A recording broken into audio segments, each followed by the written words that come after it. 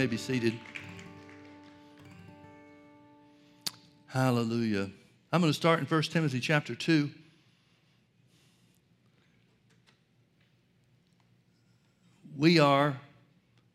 Our nation, that is, are at a crossroads. And we've got an election coming up in a few days that will determine the course of our country. I don't believe there's ever been an election that's more important than this one in all of America's history, because it'll set the course for whether we shall follow the Founding Fathers' vision of a free land, or whether we shall alter course to take us into, or at least towards, socialism. I've been surprised this week at the number of pastors and ministers that have recommended to their people that they just not vote.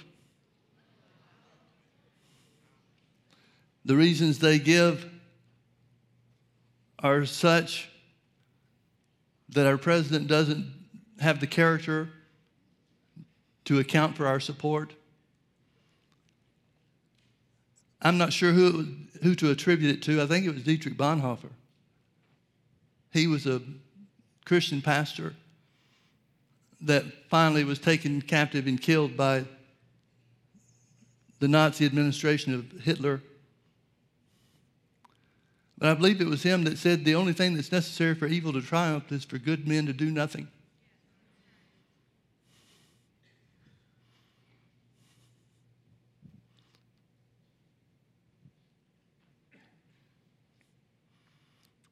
Folks, God caused this nation to be established for a reason. There's never been another country in the history of the world that's done more to spread the gospel around the world than America. The amount of finances and resources that have been made available by this great nation of ours is completely unrivaled. Nobody else does even a fraction of what America does to spread the gospel. And certainly, the outstanding characteristic, the reason why we're able to do so, is because of the freedom that we have, the freedom that our forefathers saw and put in place. But all that can go away in a hurry. I think that as a whole, as a people, we have probably taken for granted the freedoms that we have.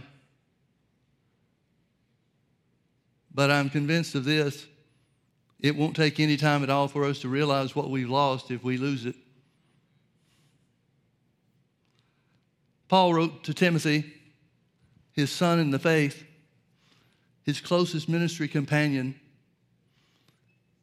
and said, I exhort, therefore, that first of all, supplications, prayers, intercessions, and giving of thanks be made for all men, for kings, and for all that are in authority, that we may lead a quiet and peaceable life in all godliness and honesty. For this is good and acceptable in the sight of God our Savior, who will have all men to be saved and to come to the knowledge of the truth. It's the will of God for everybody to be saved. But you know as well as I do that not everybody will be. Jesus died for the sins of the world. He died for your sins and my sins. But he also died for the sins of those that will never accept him. He paid the price for them as well. It's interesting to me here also that Paul makes a distinction between being saved and coming to the knowledge of the truth. Now, you certainly can't be saved unless you come to the knowledge of the truth of Jesus' sacrifice on the cross. But that's just the beginning. There's a lot more truth to become established in and to learn than just the new birth. Jesus made the same distinction in John chapter 8 when he talked to the Jews that believed on him, believed that he was the Messiah, in other words. But then he said, if you continue in my word, then are you my disciples indeed. He made a distinction between believers and disciples. And as a result of continuing in his word, he said, and you shall know the truth, and the truth will make you free.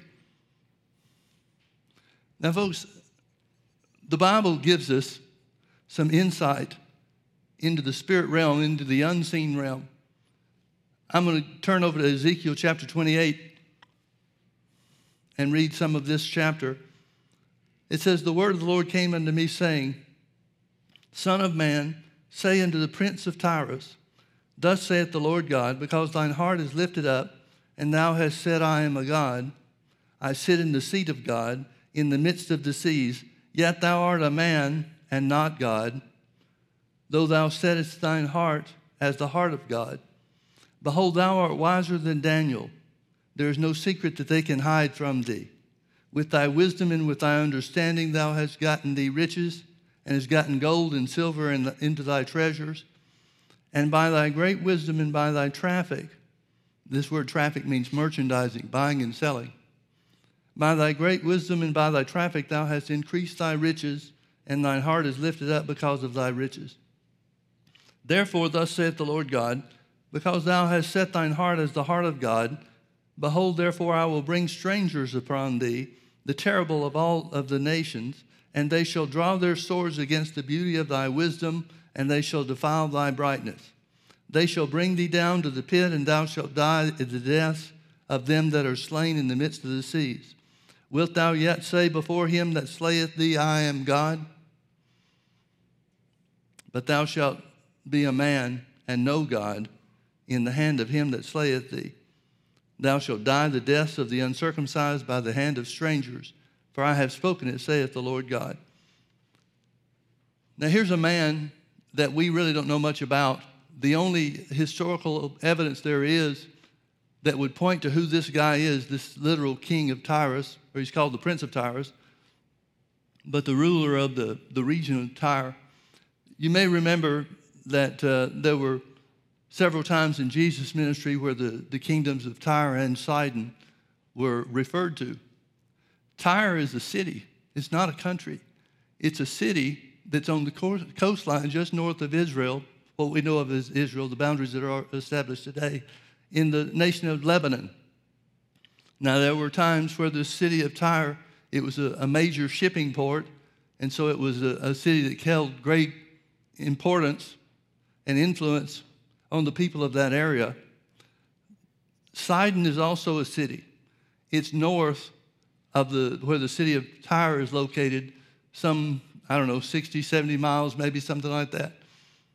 And there were different times in their history where these two sister cities, Tyre and Sidon, would have greater influence over the region of that particular part of the world.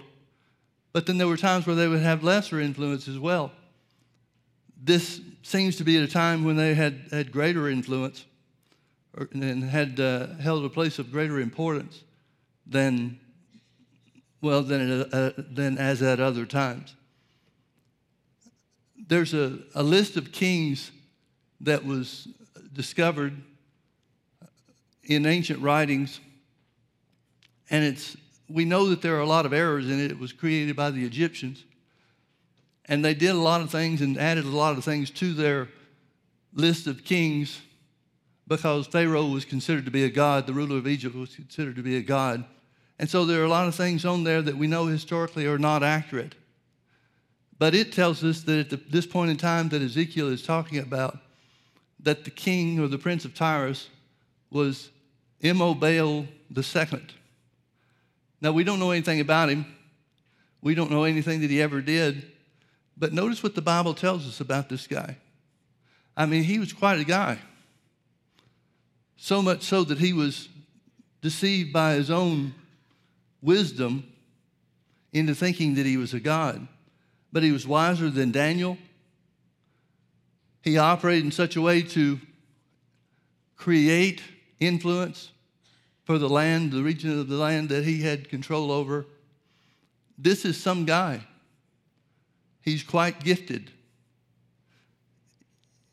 yet he went off the scene without anybody ever knowing anything, anybody in our day that would ever know anything about him. So he's the ruler. The Bible says specifically that he is a man, not a spirit being, but a human being. And then the scripture goes on in verse 11. Moreover, the word of the Lord came unto me, saying, Son of man, take up a lamentation upon the king of Tyrus. The other guy was considered to be a prince. Well, who's got more control, the prince or the king? The king is a higher office. Son of man, take up a lamentation upon the king of Tyrus, and say unto him, Thus saith the Lord God, Thou sealest up the sum, full of wisdom and perfect in beauty. Thou hast been in Eden, the garden of God. Well, this can't be talking about a man now, can it? Thou hast been in Eden, the garden of God. Every precious stone was thy covering, the sardius, topaz, and the diamond, the beryl, and the onyx, and the jasper, and the sapphire, the emerald, and the carbuncle, and gold. The workmanships of thy tabrets and of thy pipes was prepared in thee in the day that thou wast created. So he is a created being. Thou art the anointed cherub that covereth, and I have set thee so. Thou wast upon the holy mountain of God. Thou hast walked up and down in the midst of the stones of fire. Thou wast perfect in thy ways from the day that thou wast created, till iniquity was found in thee. By the multitude of thy merchandise, they have filled the midst of thee with violence, and thou hast sinned. Therefore I will cast thee out as profane out of the mountain of God, and I will destroy thee, O covering cherub, from the midst of the stones of fire. Thine heart was lifted up because of thy beauty. Thou hast corrupted thy wisdom by reason of thy brightness. I will cast thee to the ground. I will lay thee before kings, that they may behold thee. Thou hast defiled thy sanctuaries by the multitude of thine iniquities, by the iniquity of thy traffic. This is the word that means merchandising again. Therefore will I bring forth a fire from the midst of thee. It shall devour thee, and I will bring thee to ashes upon the earth. All they that know thee among the people shall be astonished at thee, and thou shalt be a terror, and never shalt thou be any more. Clearly, this individual that's being spoken about is not a man. There was no man that could have walked in the Garden of Eden except Adam and Eve when they walked with God in the cool of the day. So we see that the Bible is telling us that there are unseen forces, spiritual forces, that rule over governments here on the earth. Now, we would have to assume that that is not an equal influence on every government on the earth. In other words, there are some places where the devil has more control than others. But the devil seems to be territorial. You remember when Jesus came to the man that was in the madman from Gadara? He lived in the cemetery and among the graves. He created a lot of trouble for the people of that area, so much so that they had captured him and put him in chains, trying to control him at different times, and he had broken those chains. They couldn't keep him bound. That's supernatural strength. Where did he get that supernatural strength? Well, it certainly didn't come from God, so it must be something to do with the devil. But Jesus comes to that place, and the guy comes and falls down before him and worships him. And Jesus begins to speak to the evil spirit that's in control of this guy. He asks him what his name is. Now, Jesus didn't go around collecting names of the devil in other situations, but it must have had something to do with this man's deliverance. So he answered and said, My name is Legion, for we are many. So there's one in control and others that are operating in the man's body and in his life too. So Jesus cast him out, cast the evil spirit out of him. But it says, and this is the only time that we have any record of anything like this, it says that the evil spirits that were within him asked if they could go into the herd of swine so that they not leave that place. In other words, the devil had some kind of desire for his forces, his spiritual forces, to remain in that geographic area. The devil's territorial, folks.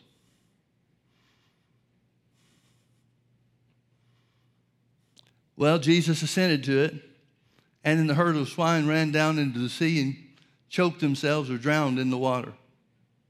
Now, I want you to turn with me to Daniel chapter 10. Here's another example. The Bible says in the mouth of 2 or 3 witnesses, we can establish the word of truth. Verse 1, in the 3rd year of Cyrus, king of Persia, a name was revealed unto Daniel, whose name was called Belteshazzar. And the thing was true, but the time appointed was long. And he understood the thing and had understanding of the vision. In those days, I, Daniel, was mourning 3 full weeks. I ate no pleasant bread, neither came flesh nor wine into my mouth, neither did I anoint myself at all, till 3 whole weeks were fulfilled. And in the 24th day of the 1st month, as I was by the side of the great river, which is Hiddekel, then I lifted up my eyes and looked, and behold, a certain man clothed with linen, whose loins were girded with fine gold of Uphaz. His body also was like the beryl, and his face as the appearance of lightning, and his eyes as lamps of fire, and his arms and his feet like in color to polished brass, and the voice of his words like the voice of a multitude. And I, Daniel alone saw the vision. For the men that were with me saw not the vision, but a great quaking fell upon them, so that they fled to hide themselves. Therefore I was left alone and saw this great vision, and there remained no strength in me, for my comeliness was turned in me into corruption, and I retained no strength. Yet I heard the voice of his words, and when I heard the voice of his words, then was I in a deep sleep on my face, and my face toward the ground. And behold, a hand touched me, which set me upon my knees and upon the palms of my hands. Brother Hagin used to say that people get upset when people fall under the power of God. Just wait till he starts setting them up again. And he said unto me, O Daniel, a man greatly beloved, understand the words that I speak unto thee, and now stand upright, for unto thee am I now sent. And when he had spoken this word unto me, I stood trembling. Now, the thing that Daniel was seeking revelation about was Jeremiah's prophecy. Jeremiah had prophesied that Israel would go into bondage, the bondage of the Babylonians, which were then overrun and overtaken by the Persian Empire. That's the point in time where Daniel is recounting these things, is when the Persian Empire is in control, has control of all the Babylonian territories, as well as the prisoners, the children of Israel that were there. And so Daniel is seeking to know the reality, to know the truth about when Israel would be delivered. The 70 years were up, or close to being up. And so he's trying to find out from God.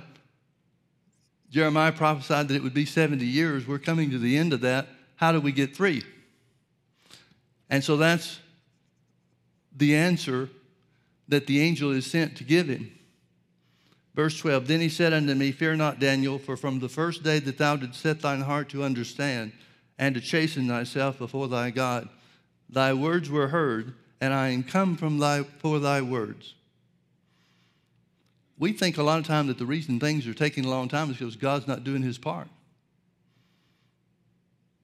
But here the angel says that he was sent, he was dispatched with the revelation that Daniel was seeking the first day of his fast, 21 days prior. Well, heaven must be a long way away if it takes 21 days to get there. Verse 13 tells us what the problem was. But the prince of the kingdom of Persia withstood me 21 days. Now notice how it says that, the prince of the kingdom of Persia. The prince of the kingdom of Persia. He's not talking about a human being. He's not talking about the literal ruler. We know who the ruler was. It was Cyrus. So he's not talking about Cyrus being the reason or the cause for the delay. He's saying that there's an evil spirit. He's saying there's a work of the devil in the unseen realm, in the spirit realm, that's ruling over the ruler of the kingdom of Persia. That sounds very much like what we just read in Ezekiel chapter 28.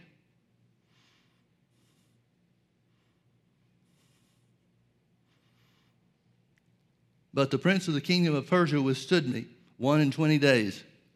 But lo, Michael, one of the chief princes, came to help me, and I remained there with the kings of Persia. Notice that word king is in plural in this case. It seems that there is more than one spiritual influence is operating over the king of Persia, over Cyrus. And now I'm come to make thee understand what shall befall thy people in the latter days, for the vision is for many days. And when he had spoken such words unto me, I set my face toward the ground, and I became dumb. And behold, one of the, like the similitude of the sons of men, touched my lips. Then I opened my mouth and spake and said unto him that stood before me, O my Lord, by the vision my sorrows are turned upon me, and I have retained no strength. Then it tells us in verse 20, the angel spoke again and said, Knowest thou wherefore I come unto thee?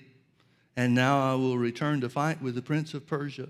And when I am gone forth, lo, the prince of Grecia shall come. This is the Greeks that will take over and defeat the Persians soon thereafter.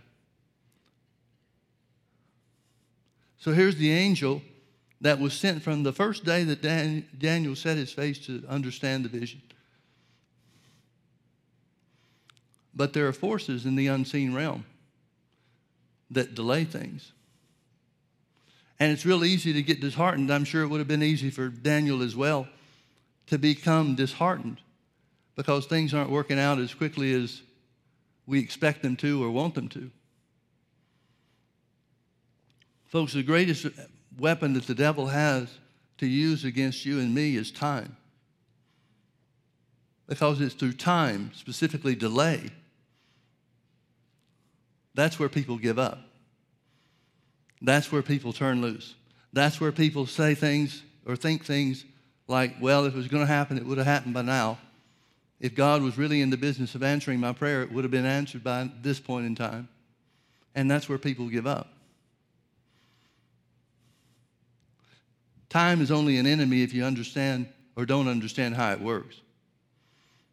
Now, you may remember in Ephesians chapter 6, where Paul is telling us by the Holy Ghost to be strong in the Lord and the power of his might. He says in verse 12 that we wrestle not against flesh and blood, but we wrestle against principalities and powers and rulers of the darkness of this world and wicked spirits in the heavenlies. Now, this is the rulers of the darkness of this world that it's talking about. The rulers of the darkness of this world are in place to enforce the devil's influence over the rulers, physical rulers, human rulers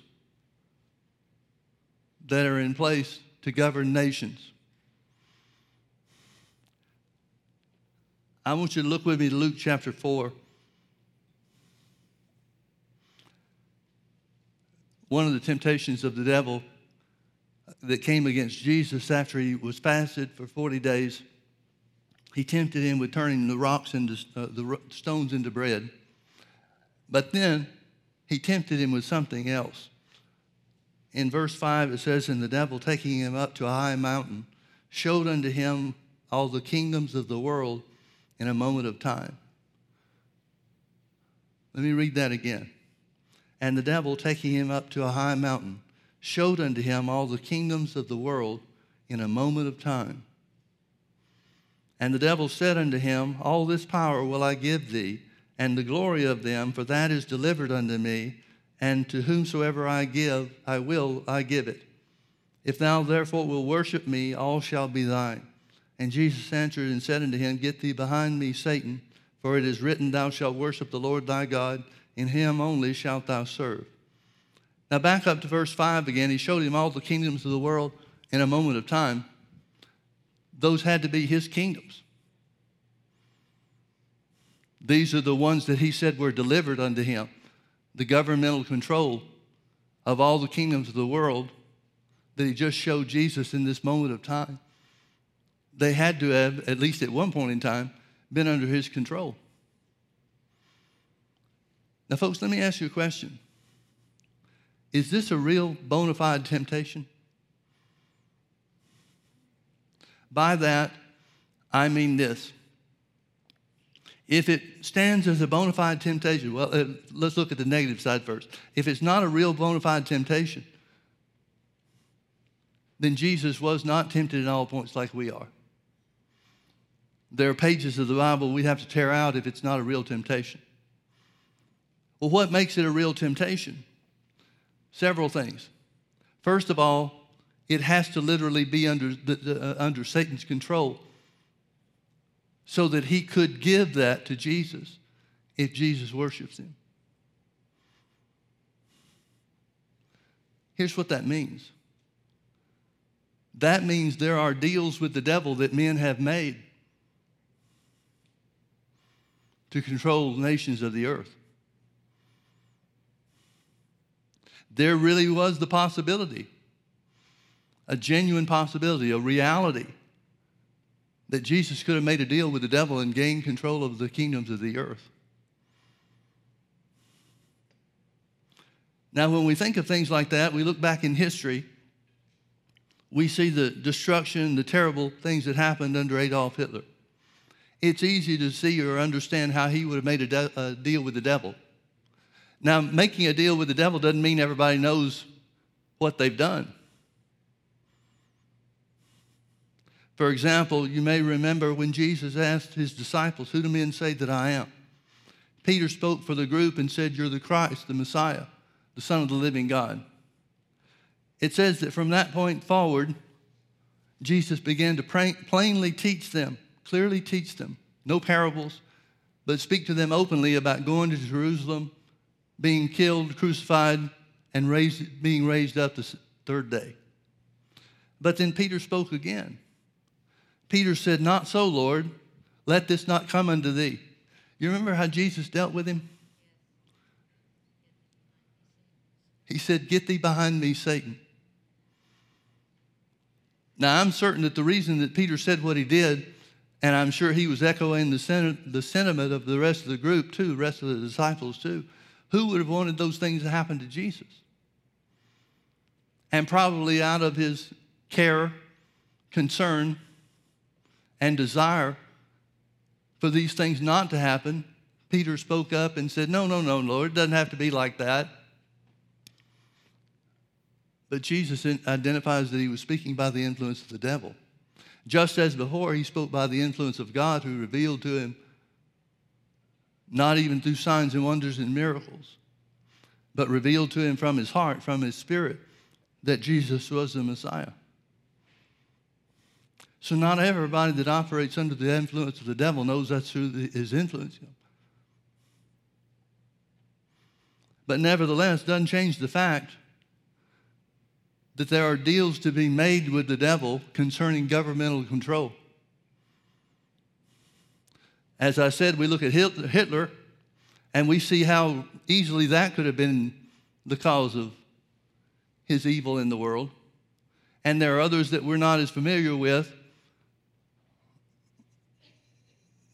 The leaders, Lenin and Stalin, and other leaders, Mao Zedong, that killed millions of their own people, that slaughtered millions and millions of their own people. It'd be easy to look at those people and say, well, they had to have been controlled by the devil. Wouldn't be too big a step to assume that they made a deal with the devil for their rule and reign over mankind. We look at the world around us, look at some of the Muslim nations, the Ayatollah in Iran, for example. It wouldn't be far-fetched for us to consider that he's made a deal with the devil to be in control under that part of the world that's under his influence. But folks, I think it would be foolish for us to assume that it's not happening in our own country. Now, I'm not here to name names, although some come readily to mind.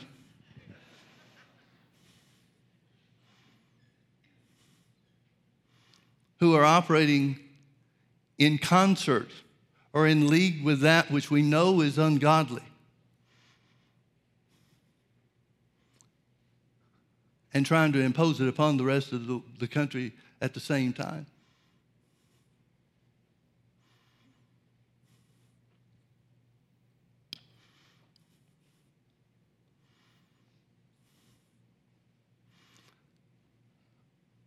the only thing necessary for evil to triumph is for good men to do nothing.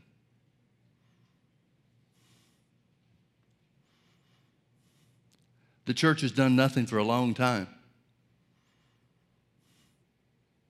And there's a portion of the church, I hope it's a minority portion, but I really don't know how to tell. Maybe we'll see in the next few days. But there's a segment of the church world that's in league with the devil. Not saying they know that. But just as Paul said, God would have all men to be saved and to come to the knowledge of the truth. There's a lot of people that don't see and know the truth. They don't recognize that Satan has unseen forces that are pushing for the adoption of his agenda.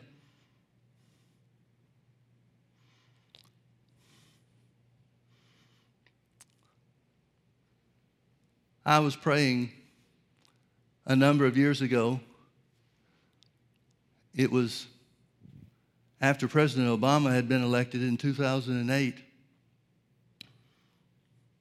And I knew it even before then, but I was reminded how the Bible instructs us to pray for leaders and kings and those who are in authority. And I was just talking to the Lord about it. I talked to him just like I talk to anybody else. And I was talking to the Lord about it, telling him how hard a time I was going to have praying for President Obama and those that were in power in his administration. And the Lord asked me what my responsibility was. And I spoke the word. I said, I'm supposed to pray for kings and those in authority. And then the Lord asked me, who's in authority? Well, I was looking just down one track, and I said, well, President Obama and his administration are those that are in authority. And the Lord said something to me that just turned me upside down. He said, I thought in America the people were given authority. Well, that gave me the answers I needed to pray for the next 8 years. I began praying for the people of America, for the church to have their eyes open to the truth. Folks, I didn't spend a whole lot of time praying for President Obama to see the truth, because there were a lot of things that we were aware of where he saw the truth and still went against it. Now, just as we see through this temptation of Jesus how people can make deals with the devil to gain a place of governmental authority, if they're in league with the devil and owe to the devil their place, what are they going to do to change their place so they lose that authority?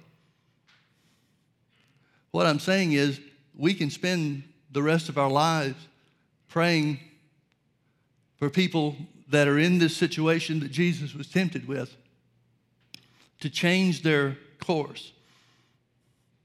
But for the most part, those are going to be wasted prayers.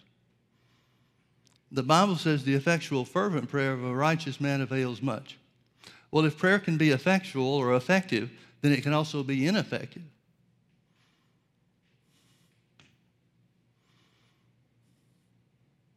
I think a lot of Christians have taken just a small part of what they think the Word says and have made their own prayers ineffective. And that was really what I was talking to the Lord about, because I knew if the only prayer I prayed was for President Obama to have his eyes open to the truth and follow the truth, I'm going to be wasting a lot of time. Why would God tell us to pray something that's not going to work in every case? That's not the prayer life Jesus had. That's not the prayer life Paul had.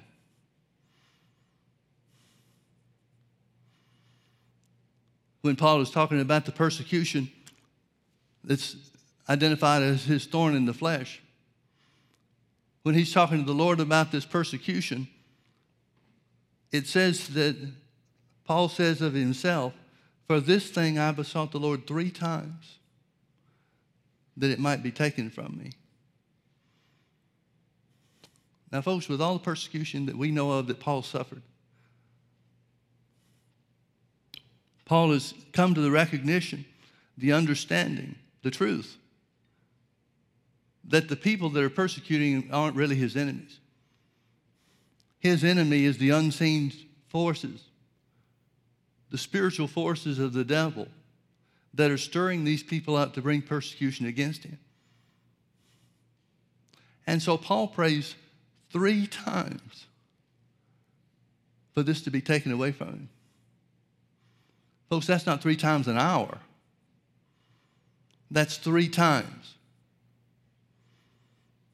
Now, what does that tell us about Paul's prayer life? I don't think we have a clearer definition that Paul had an understanding, a relationship with God himself, so that praying for something 3 times would seem way out of the ordinary. I read it like this, like Paul is saying, and this was so difficult that I wound up praying about this for 3 whole times.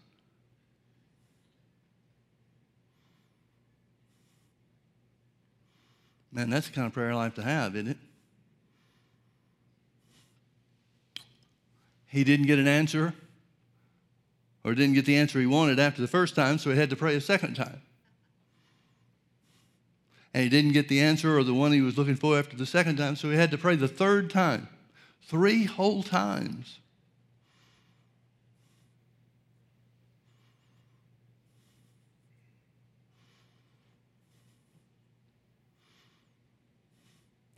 Folks, there are people that have joined themselves to the devil's agenda that no matter what, whether Jesus himself appeared to them in physical form,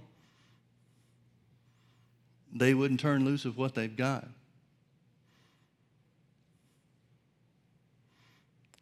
In the Old Testament, there was a time where God spoke to the prophet and he said, leave Ephraim alone. He's joined himself to his idols. So here's God telling the prophet, it won't do any good to keep praying for Ephraim, which was one of the tribes of Israel, because they've made their choice. Folks, there comes a point in time, there comes a place where God will honor a person's choice, even if it's the wrong one. Now, under most circumstances, in most situations, if someone's spiritual eyes were open to see the path they were on, we have to assume that they would change course. But folks, that's not always true in every case either. We certainly want to pray for the unsaved to have their eyes open. 1 Corinthians 4:4 says that Satan is the god of this world. It doesn't mean he's the god of the planet. It doesn't even mean he's the god of this system.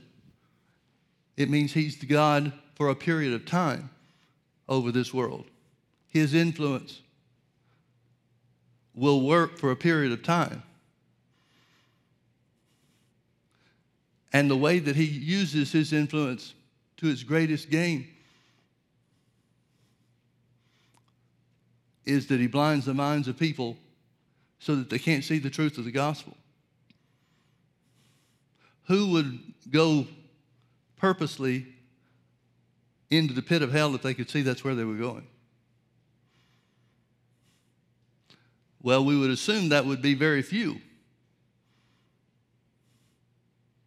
But the reality is, if you've made that deal with the devil, maybe even seeing where you're headed is not enough to change course. I'm glad that's not up to me to decide.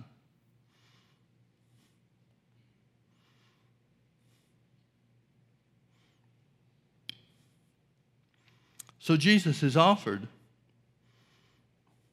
this deal to gain control of the kingdoms of the world.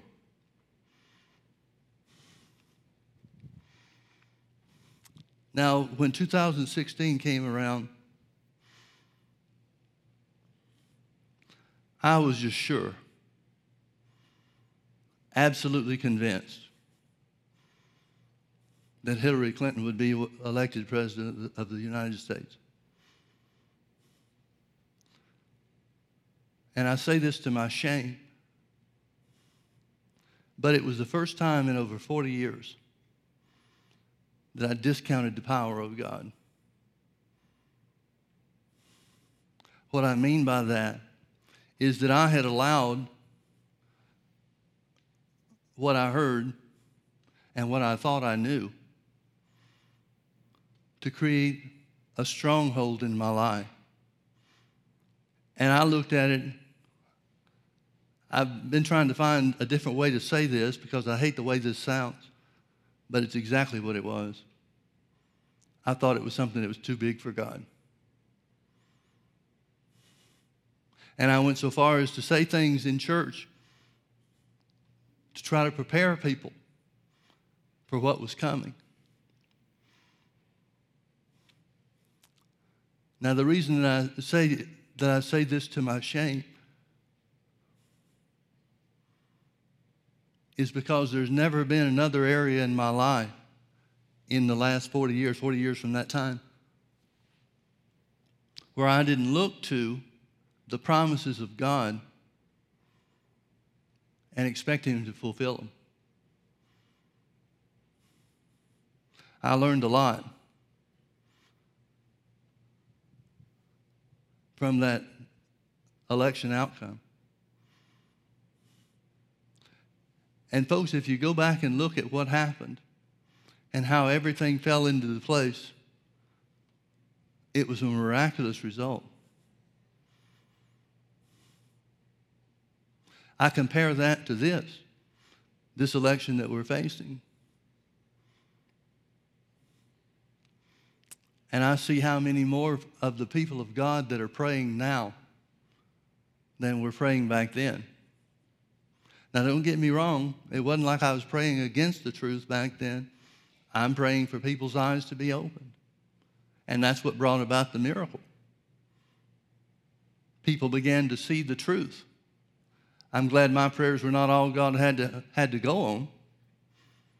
But I'm also still glad that I was able to contribute even with the wrong thinking in my mind. Now I see the number of people in this country, Christians, who are praying. You remember in Thessalonians, Paul wrote to the Thessalonians, in the second letter that he wrote to them, and he identifies the only reason that the devil can't bring out the Antichrist now is because of the presence of the church here on the earth. Well, if the presence of the church, merely the presence of the church, can stop the devil from bringing forth his man, the one that'll make the ultimate deal with him for governmental control, if just the presence of the church can stop that from taking place, what great power is made available by the prayers of the church in this most important hour? There's two places in the book of Genesis. Well, I'll just start at the beginning. When Abraham was 75 years old, the Lord appeared to him. And one of the promises that he made to him was that he'd have a child. Sarah was 10 years younger than him. And it was still possible at that point in time, according to the functioning of their bodies, to have a child. But year after year after year goes by, and they finally come to the place where Abraham is 99, Sarah is 89 or 90, and God reminds him of the promise of having a child.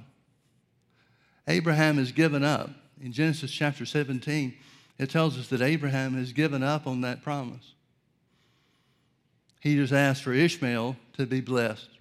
Ishmael was the child that Abraham had with Sarah's handmaid, Hagar. Ishmael is the father of the Arab nations in the world. And so God says, well, because he's your son, I will bless him and make his name great. But that's not the child of promise. And he tells him something. God has to get him back. Faith begins where the will of God is known. Faith comes by hearing, and hearing by the word. Since Abraham is in unbelief, God's got to get him back over to the place where he's believing in order to bring about the promise that he's declared to him. So he says to Abraham, this time next year you'll have a child. And Abraham laughs. Some translations say rejoices, but based on what God spoke to him after he laughed, it's pretty clear that he was aghast, dumbfounded by God reminding him of the promise. That's been almost 25 years since God first told him about this child of promise.